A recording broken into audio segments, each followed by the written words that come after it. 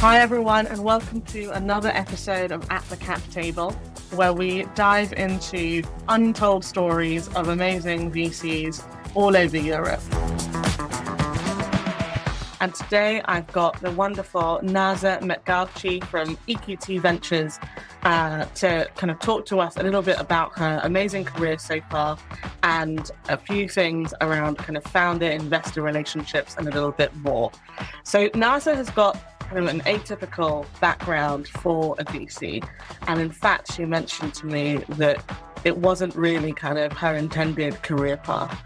So after a number of biz dev roles at some amazing startups and also at other funds, Naza found herself on the investing side of the cap table, focusing on kind of seed, but mainly kind of Series A plus founders at EQT Ventures.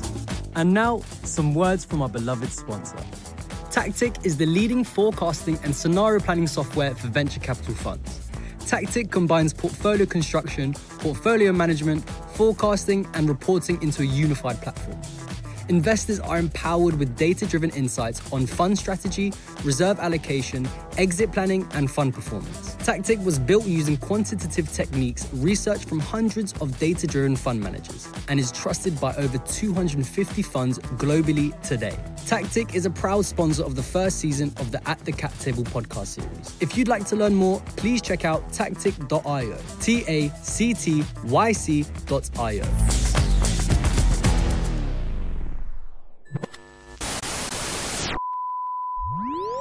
So Naza, welcome today. Really looking forward to chatting with you. Yeah, great to be here. Thanks for having me. I would love to hear in your own words about EQT Ventures and a little bit about your personal focus there. Yeah, sure. So I'm happy to get started. So I'm Naza. I'm French-Iranian. I'm based here in London. I've been here for 15 years. I started investing at EQT now close to 4 years ago. 3 things to know about us. We're one of the largest early stage VC funds. Globally, we invest out of $1.1 billion fund, investing in leading seed Series A companies across Europe and the US. We also tend to invest when we miss the seed and Series A at Series B stage. We're generalists, we're sector agnostic. And then the second thing is everyone in the team is an ex-operator, ex-founder. That's the ethos of the firm. When we came together to build this firm basically 3 funds ago, it was very clear from the get-go that we wanted to basically be a bunch of people that have been on the other side of the table. And the ethos there is that it's really hard to teach people that haven't been on the startup side, just empathy and EQ when it comes to understanding what it takes to build businesses. If you've been in a business yourself, you understand that, at some point you focus on growth at all costs, and at some point you focus on just like quest towards profitability. So goals and focus change all the time, and just the empathy that you need with those founders is really important.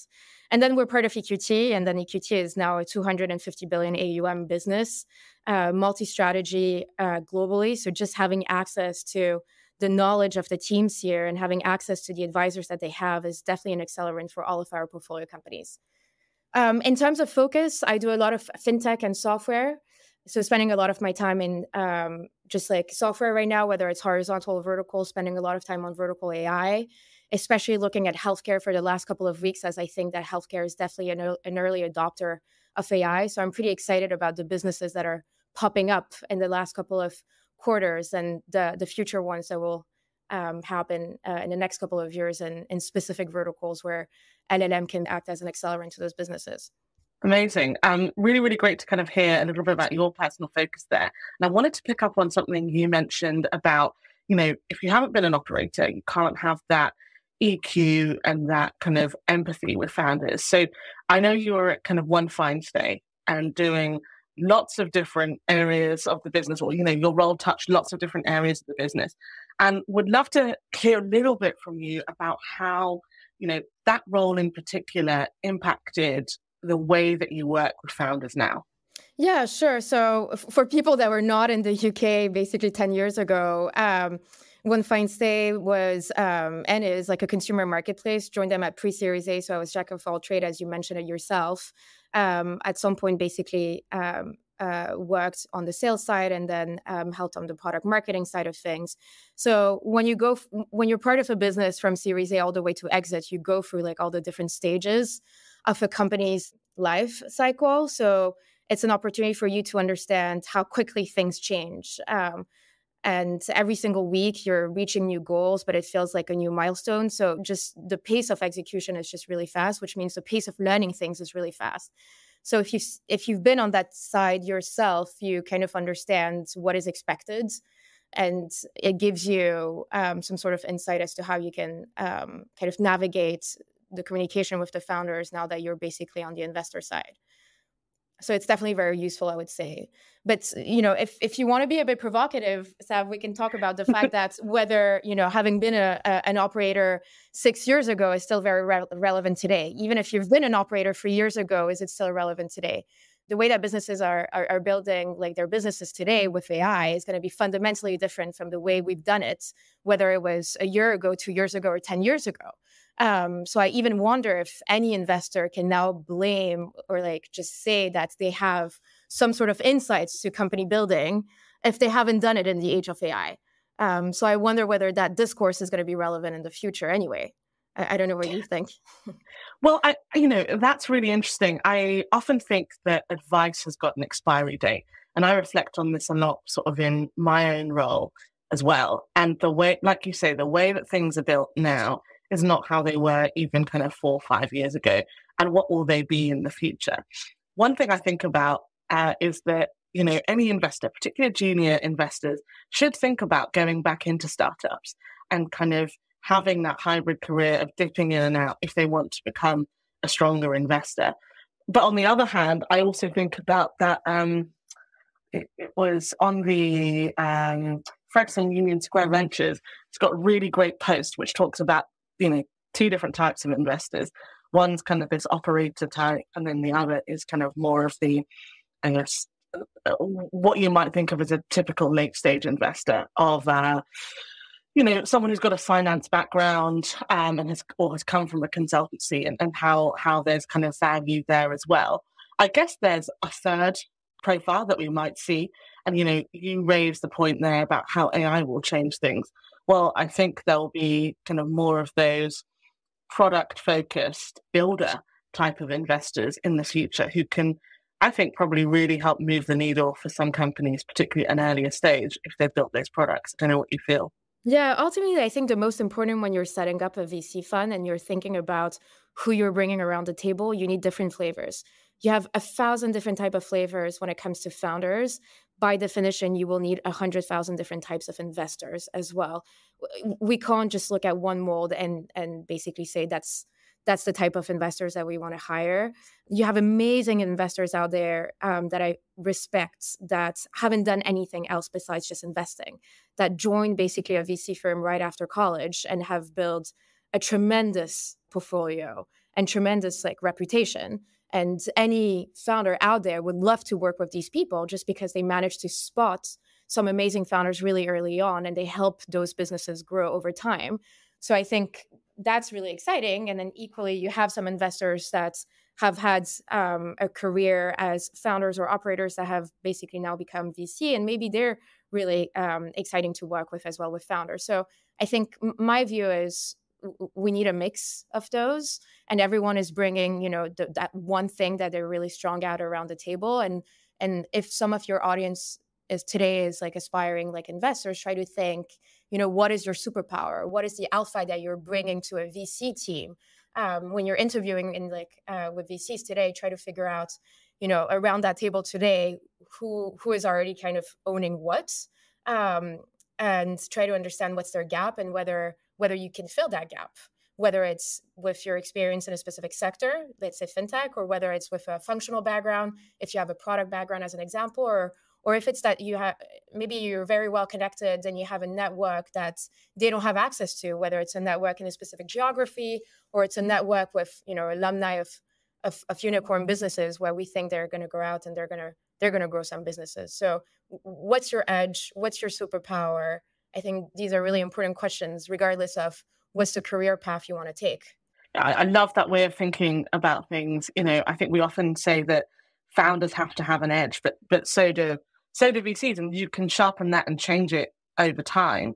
And obviously you've been kind of on the, to kind of take it back to sort of your career.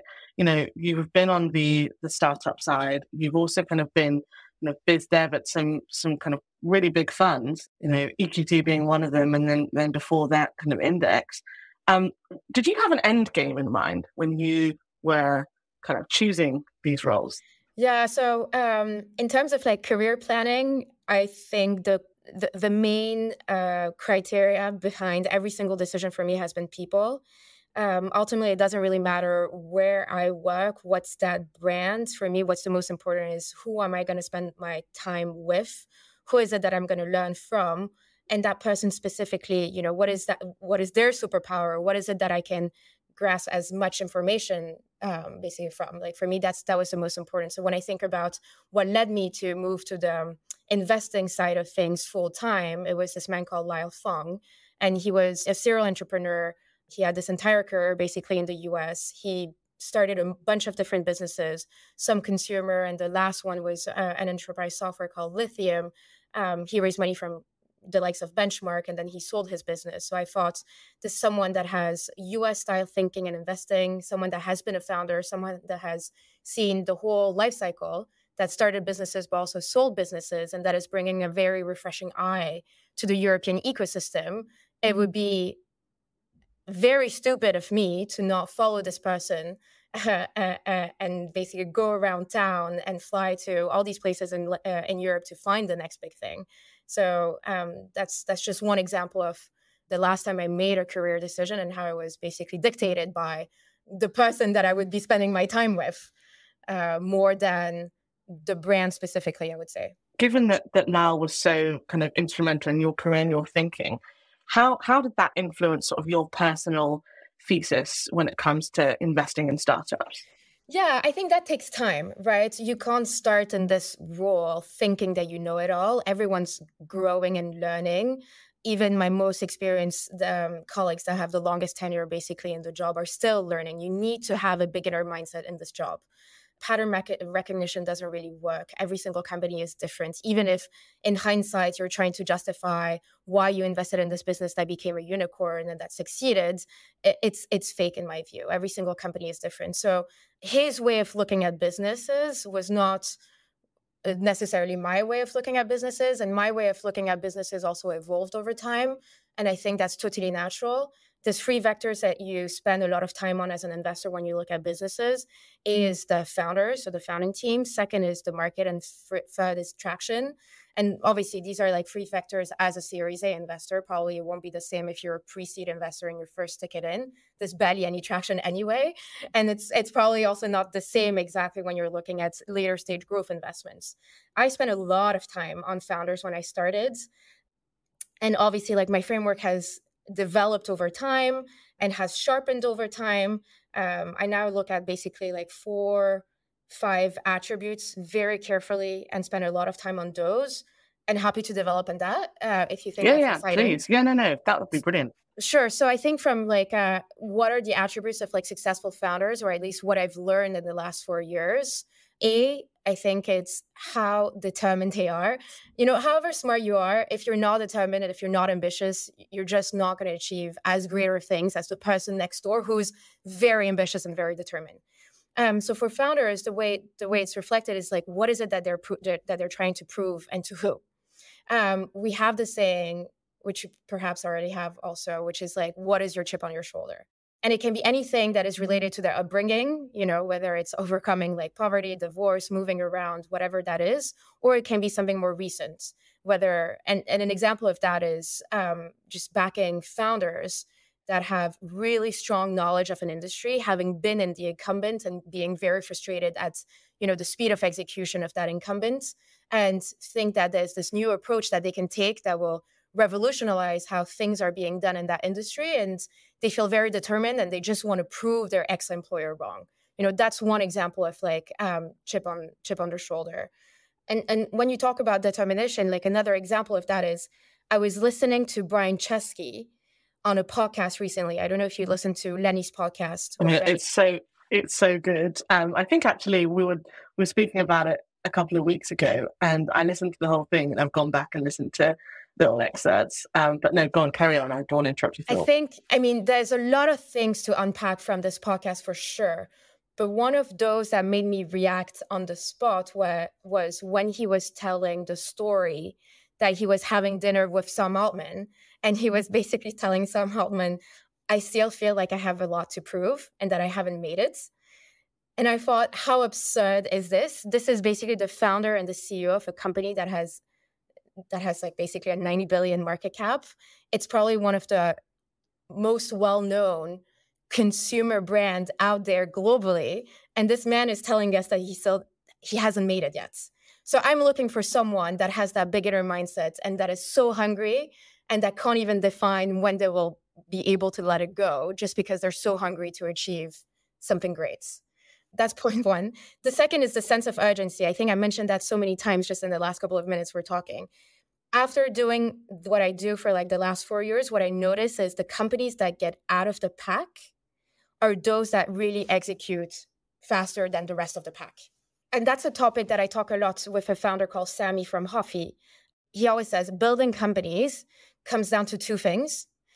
One, making decisions, and two, executing on them. His view, and a lot of people's view, is that speed is more valuable than accuracy.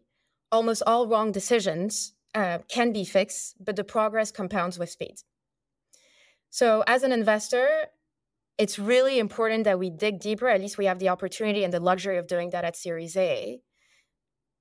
Asking the founders, show me the thought process when it comes to making decisions and how you execute on them. You know, show me all your product releases in the last year. I want to see basically velocity, right?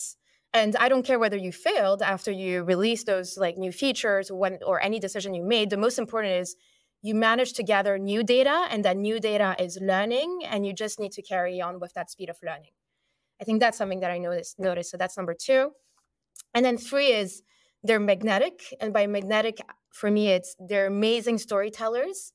When you think about it, at pre-A stage, you don't really have much to prove, to show people that joining their company is a safe bet, or at least it's a bet worth taking.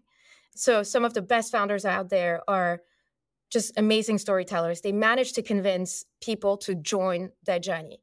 So whether it's employees, whether it's investors, whether it's advisors, whether it's anyone that is basically in the extended team, they manage to do that.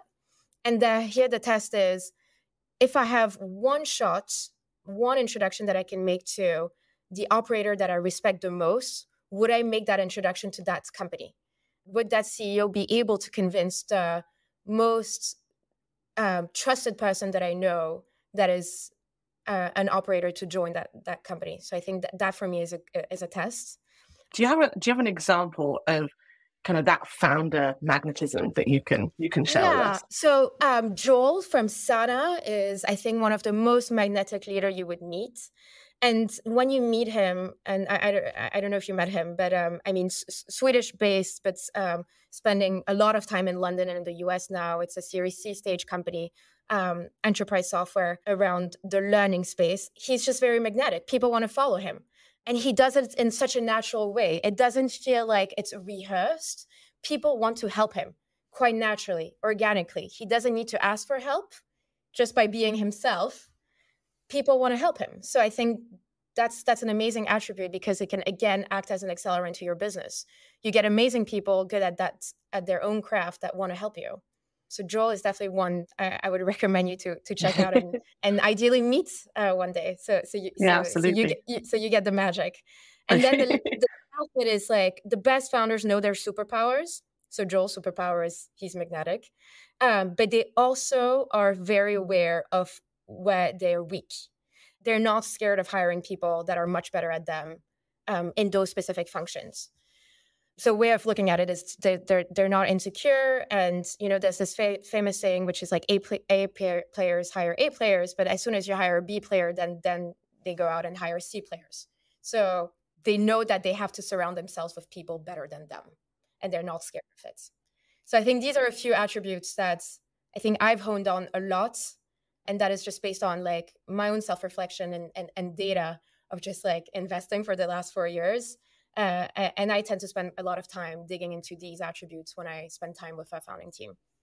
Right. One thing I can absolutely resonate with is that final one, just around kind of hiring great people and, trying to seek, if you don't know kind of your own strengths or weaknesses, seeking out help so that you can do that work and realize it.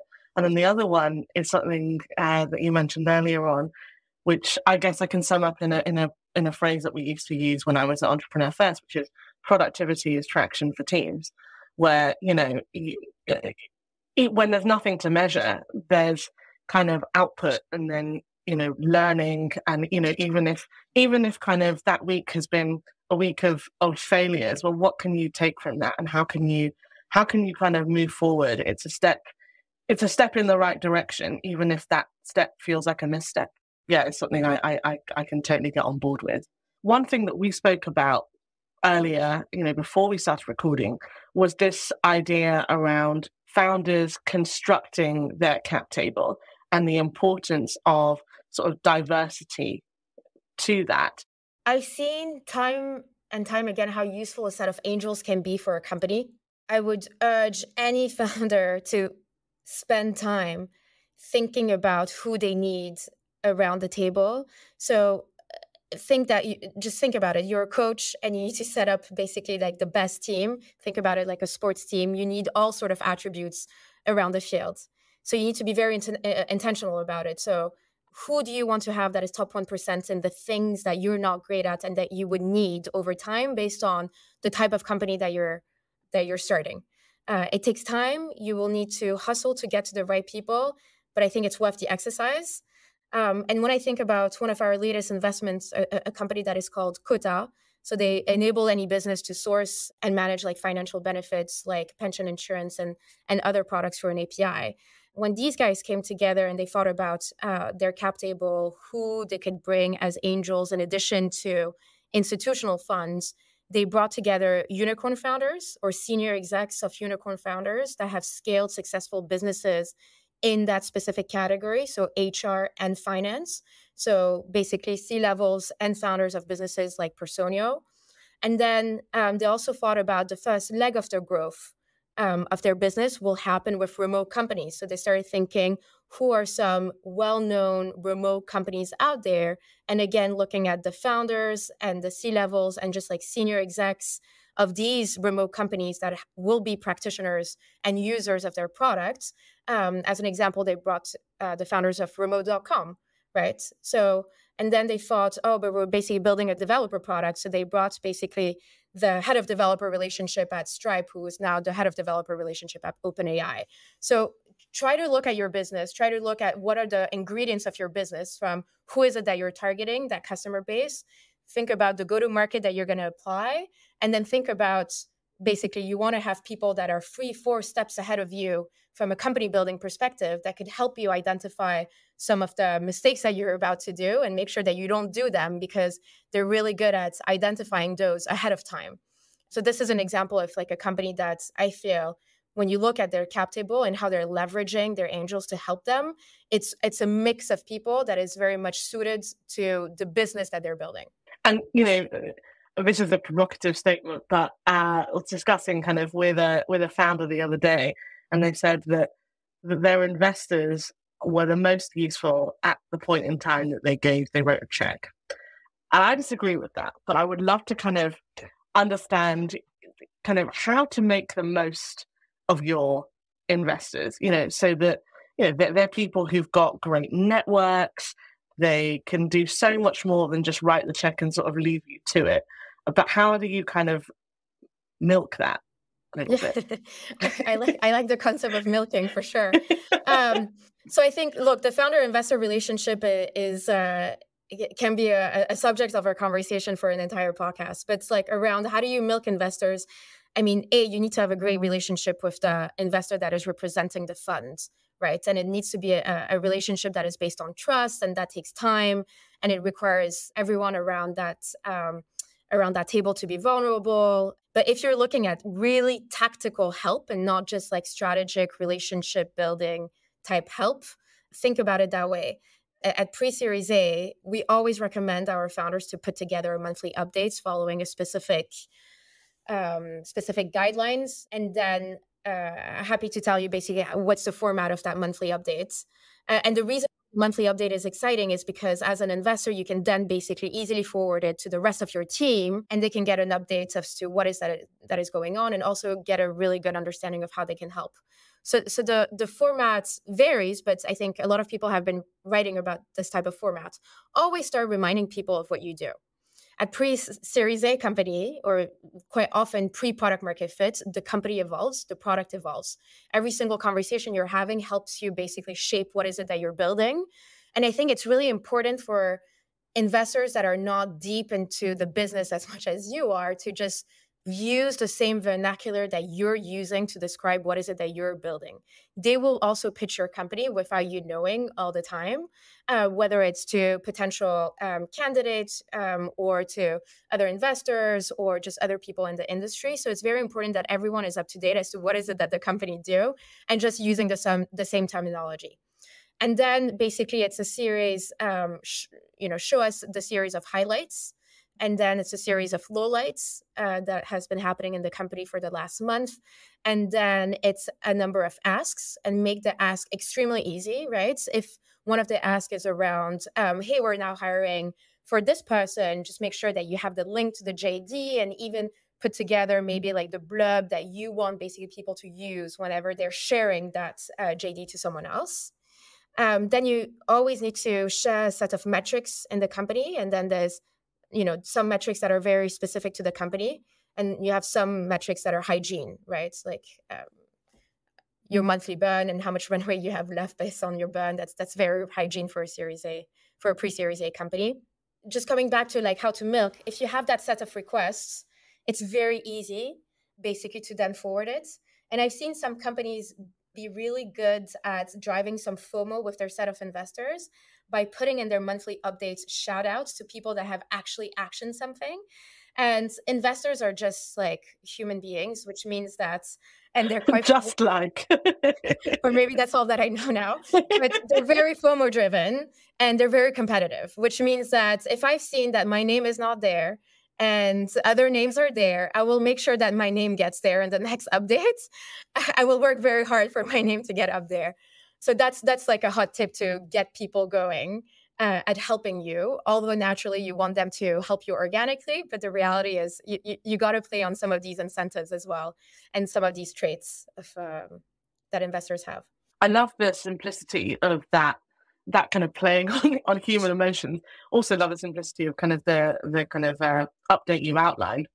Do you think that this is a format that scales really neatly? No, absolutely not. You need to evolve. Like as your business evolves, your board material is going to evolve. So I'm talking about monthly updates just because I think when you're pre-Series A, you want to have more regular, shorter updates with your investor group. And as the company grows, you want to have proper board meetings that are perhaps a tiny bit longer and that are every like 2 or 3 months.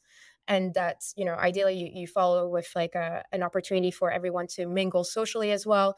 And just the board pack really much evolves based on your company evolves. As an example, like after Series A, closer to Series B, we get to see boards where we see a lot of the senior execs in those board meetings. Like the CEO has equipped themselves with like amazing people around them that are responsible for specific functions.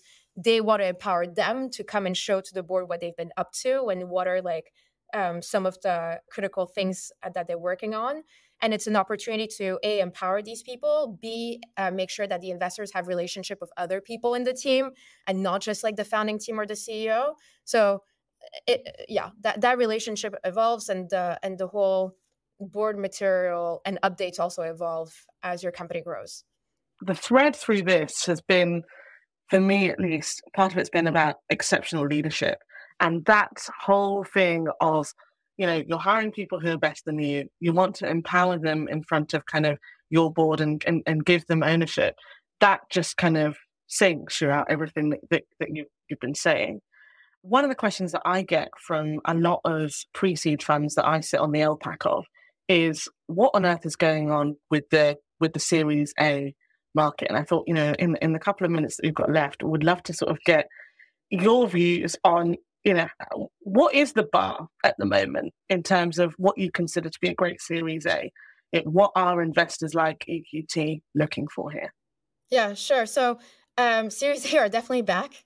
I think when the market downturn started 7-8 quarters ago, I think if you were a seed founder and if you were surrounded by great people and if you listened to their advice, you should be in a great situation today. Obviously, it depends on, what is it that you're building, if you're addressing a real pain point for a customer out there. But if you've listened to that guidance, you've dialed back basically on spending, you go back to first principles, the reality is a lot of Series A are going out now, and I'm expecting more of them to happen also in 24. That Series A market definitely started heating up again since the summer, I would say. As a fund, we've done 2 investments just in the last quarter, and we're just expecting more of them to come. The Series A of today have definitely more meat. They're not the Series A of 2020, 2021. What I'm seeing out there, again, very dependent on, what is the type of business that you're building, is like businesses that are close to 2 to 3 million ARR for software businesses, for sure, and businesses that are growing 3x, businesses that have a burn that is controllable. What you want to show is that your burn has been going down for the last couple of quarters, for sure. Even if you haven't hit what people want to see, there's at least a path as to how you're going to get there. And you have enough cohorts to show that this is not something that you've only implemented 1 or 2 quarters ago and that it's going in the right direction, but it's something that you've been working on and honing on for the last couple of quarters. But besides specific numbers, I think the core of a Series A still stands, which is obviously what's the vision, what's the team, what's the timing, what's the markets. But investors want to see early signs of product market fit. So are you force feeding your view of the world and product to a set of customers, or is it that you have real demand and you have real customer pool? I don't really care if you've hit 1.5 million or 2 million, as long as I can see that you have early evidence and early signals that there's product market fit there. I think that's the most important. What is it that you've unlocked that we feel is kind of done, so that when we think about what is it that we're underwriting, what is the big bet between now and 18 months time, there's one thing that is specific and that is not necessarily basically product market fits. That's how I would look at it. Well, brilliant. That's really helpful. And kind of a specific answer. I think it's really, really hard to kind of pin people down on kind of the Series A market at the moment. But look, we've covered so many different topics today, from cap tables to kind of building great relationships between investors and founders, and kind of the evolution of your own investment thesis or how you analyze kind of companies now. And I'd like to kind of end with a final question, which is, how big a role do you think luck played in your career so far? I think that's a great question. I don't think we talk about it enough. I think as investors, we don't talk about it enough. I think there's a lot of tap on your shoulder as investors, as if everything was super clear in retrospect. But coming back to your question of luck in your career, many people think that great turning points and opportunity in our lives happen by chance and that they're out of our control, and that some people are luckier than others. I don't know if you're one of these people that thinks that. I fundamentally disagree with that. I really believe that you're responsible basically for the conditions to set luck to happen to you, and then you're responsible to take advantage of the situations that are in front of you. The way to do that is that you need to hone on the muscle, which is around creating opportunities for you. So as an example, I've been saying no to doing podcasts. And at some point I woke up one day, I'm like, well, why am I saying no to these people? I'm not really seizing the opportunity to create myself luck over time if I keep saying no. So I'm happy I'm doing it today as an example. But you need to create yourself the conditions for this to happen. If you're excited about this topic, my friend Christian Busch wrote a whole book around it. He's a scholar. He was a teacher at LSE, and I think he's now at NYU, somewhere in the US. And he wrote this whole book around the notion of how do you unlock serendipity. So I think it's really a mindset shift if you don't have it. And I really urge everyone to think about, how do we apply our mindsets, in our everyday lives, in all the decisions we're taking as well, so that we create the conditions to seize the luck. I really, really like that as something to end on. And personally, I agree with you. I think you can't keep saying no, because you need to say yes, try new things. And you've tried this podcast. I hope we hear many, many more from you in the future. Great. Thanks so much for having me. No, it was brilliant. Thank you. Take care. Thank you for listening to this special episode on the European VC. If you love our show, join our community by subscribing at eu.vc. And now, some words from our beloved sponsor. Tactic is the leading forecasting and scenario planning software for venture capital funds. Tactic combines portfolio construction, portfolio management, forecasting, and reporting into a unified platform. Investors are empowered with data-driven insights on fund strategy, reserve allocation, exit planning, and fund performance. Tactic was built using quantitative techniques researched from hundreds of data-driven fund managers and is trusted by over 250 funds globally today. Tactic is a proud sponsor of the first season of the At the Cap Table podcast series. If you'd like to learn more, please check out tactic.io, tactyc.io.